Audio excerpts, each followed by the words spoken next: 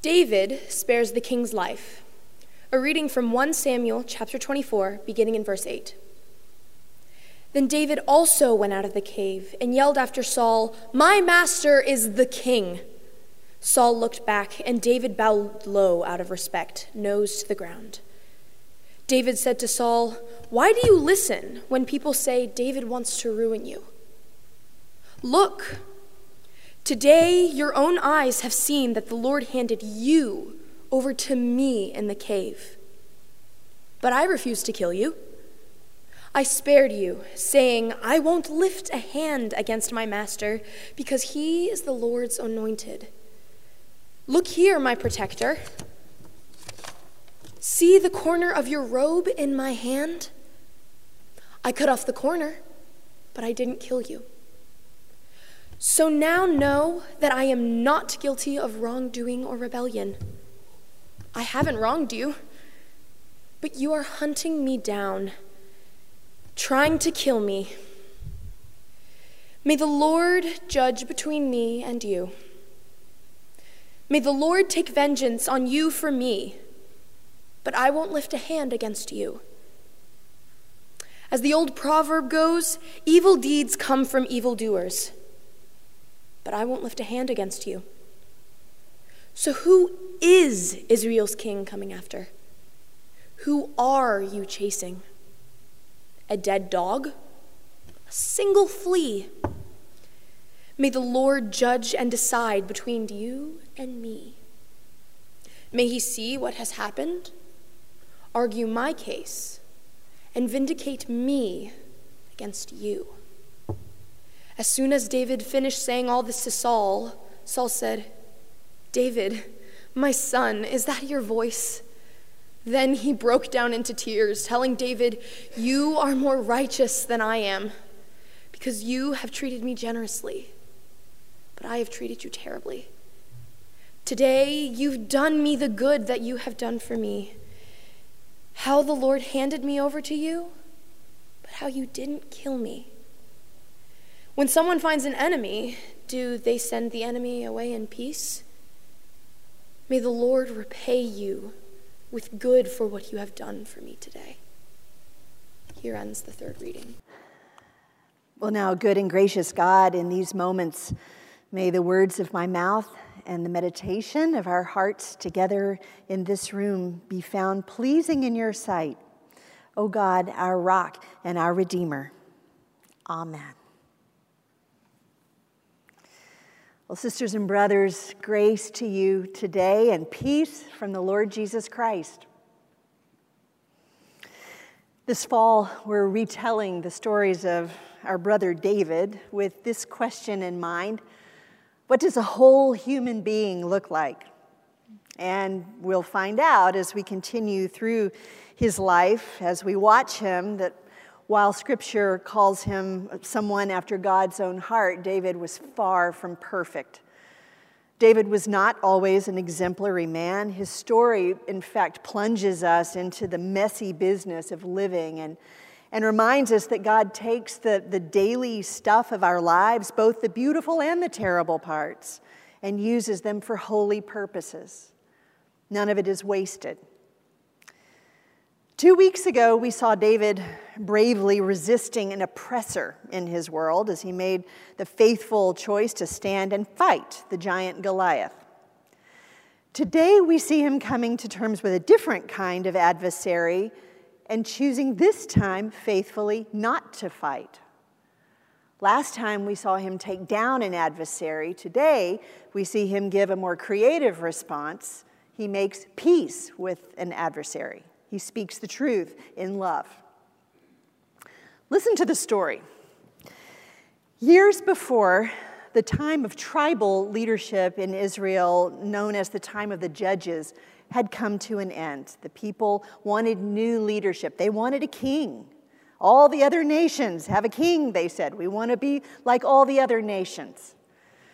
Actually, they had a king whose name was Yahweh, but they said, we're tired of worshiping an invisible God. We want a leader we can see. So God gave them exactly what they wanted, a handsome poster boy king by the name of Saul, who started out well enough, a natural leader, a brilliant military strategist. Eventually, though, Saul implodes. His reign ends in despair and failure. Some have actually called Saul the most tragic figure in all of Scripture. And the root of Saul's failure can be summed up best by the words of the prophet Samuel that once Samuel said to his very face. He said, "Saul, the Lord anointed you king, but you're so small in your own eyes." God had chosen Saul, honored him with God's own favor, but the grandest, tallest man in Israel could not see himself as anything but small. Saul's story reminds me of an encounter that Barbara Brown Taylor once wrote about. She was in a preaching workshop years ago with a woman who said that every time she stood up to preach in her congregation, her stomach began to cramp, sometimes to the point in which she was forced to wrap up her sermon quickly. The pain made her beat a hasty retreat. And so this workshop together, the people in the workshop sort of began to explore with her what the root of this experience might be. And eventually, when she felt safe enough to share it, she told of how she had deep doubts about her worthiness as a preacher. She'd grown up in a household in which little girls' voices didn't count for much, and her decision to go to seminary years later had met with her family's disapproval. What's more, there was a woman now in her congregation around her very own age who consistently made cutting remarks about her sermons. And so what the woman and this group discovered that day was that sin, which most often takes the form of self-aggrandizement, also can show up in a life in the form of self-negation.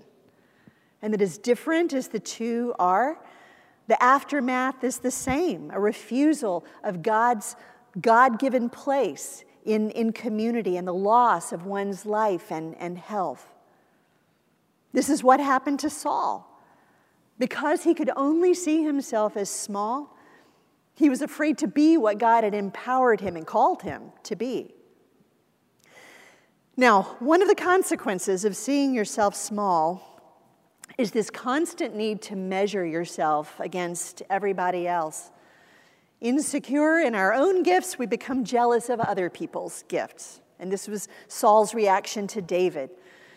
One day he hears women singing in the streets, "Saul has killed his thousands and David his 10,000s."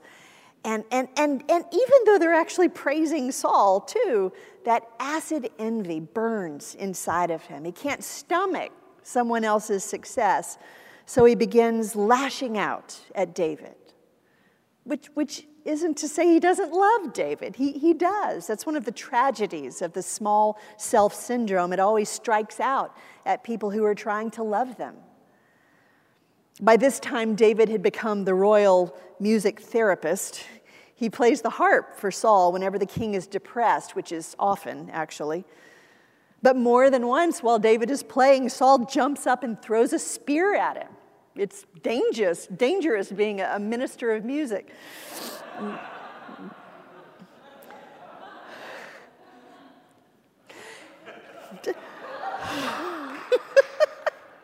Would never throw a spear at that man. So David runs for his life. He becomes a fugitive, and for 8 years, he runs from Saul. And so in our text today, just before the part that Kara just read, we find that one day David and his company of men are still on the run from Saul. Saul is closing in with a much larger army. And David and his men are hiding in a cave at En-Gedi near the Dead Sea. From inside the cave, the men can see Saul's army approached, and they're huddled at the back of their cave, and they're in cold fear. Their hands are instinctively reaching for their swords, ready to defend themselves. When, to their great surprise, Saul himself walks into the cave alone. His army is outside. Saul has no idea that David and his men are in the cave.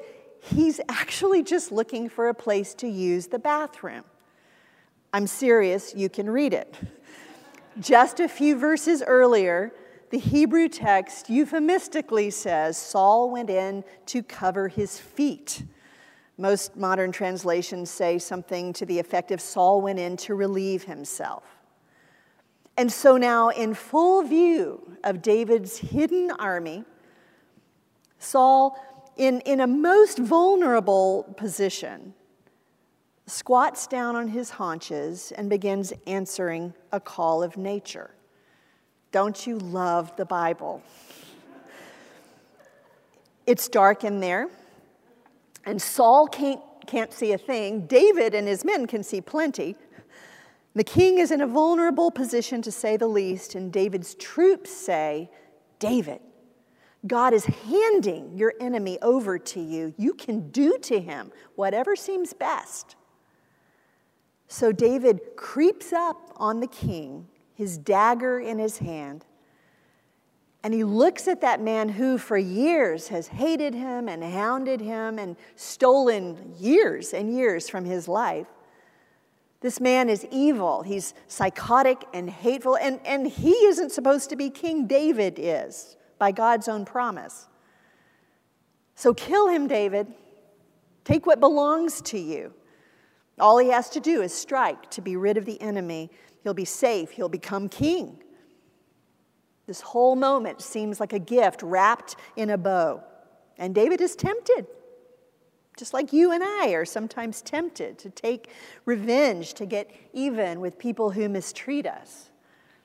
Maybe it's a boss who bullies you, or a partner who betrayed you, or a parent who failed you, or someone in church who has hurt you. And now you're presented with the opportunity to get even, and something in you is tempted to retaliate, to return hurt for hurt.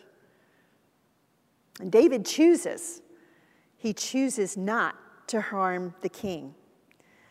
What he does instead is he takes out his dagger and silently cuts a little piece of cloth from the king's robe. Saul stands up and leaves the cave while David returns to his men and says, "This man is the Lord's anointed. God forbid that I should lift my hand against him."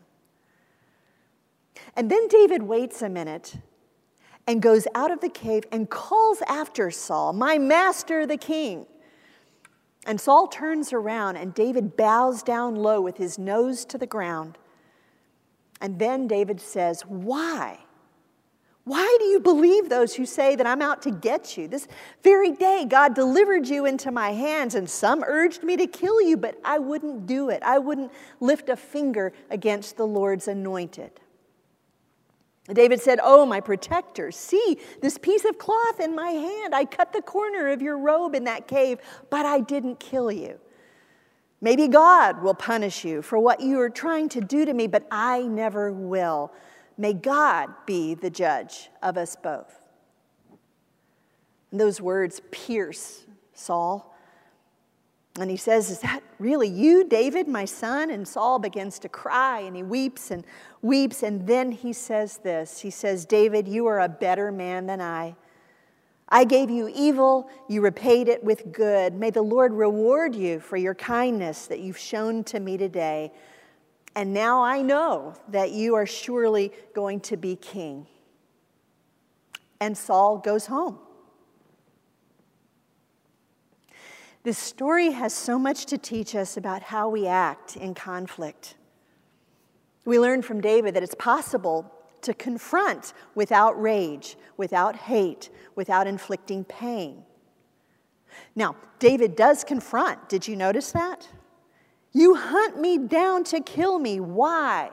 You accuse me falsely. Why?" He tells the painful truth to Saul, but without the intent to injure and without exercising vengeance. That's not so much the way most of us respond. Human reflex is when you are hurt, you hurt back. You injure me, I'm going to injure you. Back and forth, pain for pain, hurt for hurt. But all that does is perpetuate the cycle and escalate the cycle. The hurt only stops when someone will step outside the cycle and make a different response. So you see what David is doing here? He pulls himself out of the revenge cycle. He tells the truth in love and gives his adversary a chance to respond in a different way. This is what Jesus meant when he said, if someone hits you, turn the other cheek. Respond to evil not just by taking it, but by actually offering yourself, offering a new response of good. And we can do this if, as we've seen in these texts, we have the kinds of eyes that will see to the heart of the other person. Eyes that see past the surface, that may look to us like an enemy, because our adversary is always more than just an enemy. I told this story in the very first sermon I ever offered here at First Baptist Church almost 4 years ago. Back when our kids were in high school, Taylor and I had a mother and son night out together in Atlanta. Lucy was on spring break with friends. We went out for Italian food and then to the Apple store, which is sort of Taylor's mothership in a lot of ways. And then we wound up browsing together in an art gallery, which both of us loved. I stayed back just a little, not wanting to crowd his experience, and I watched as he lingered at some of those paintings for 10, 15 minutes with his face just inches from the canvas. And afterwards, we went to Cheesecake Factory for dessert and coffee, and as we were eating, out of the blue, Taylor said, "You know, I'm not much of an artist, but if I were a painter, I know exactly what I would create." I said, "Well, tell me." He said, "I would paint a banquet scene, a super elegant banquet, and around the table would be some very particular guests." "Well, who would you invite?" I said. He said, "At my banquet, there would be Attila the Hun, Adolf Hitler, and Osama bin Laden." I said, "That's pretty intense company." And he said, "Yeah, but in my painting, we would still recognize them, but they would look different to us than we're used to seeing them." And I said, "What in the world are you talking about?" And he said, "Well, because we hate them, we only know how to see them in one particular way. But in my painting, we'd be able to see them as they appear to God, who only knows how to love them." David looks at Saul and sees someone who is precious to God. People who live after God's own heart will come out of the dark of hurt for hurt to demonstrate God's counterintuitive love. And it's not easy. In fact, it's downright risky.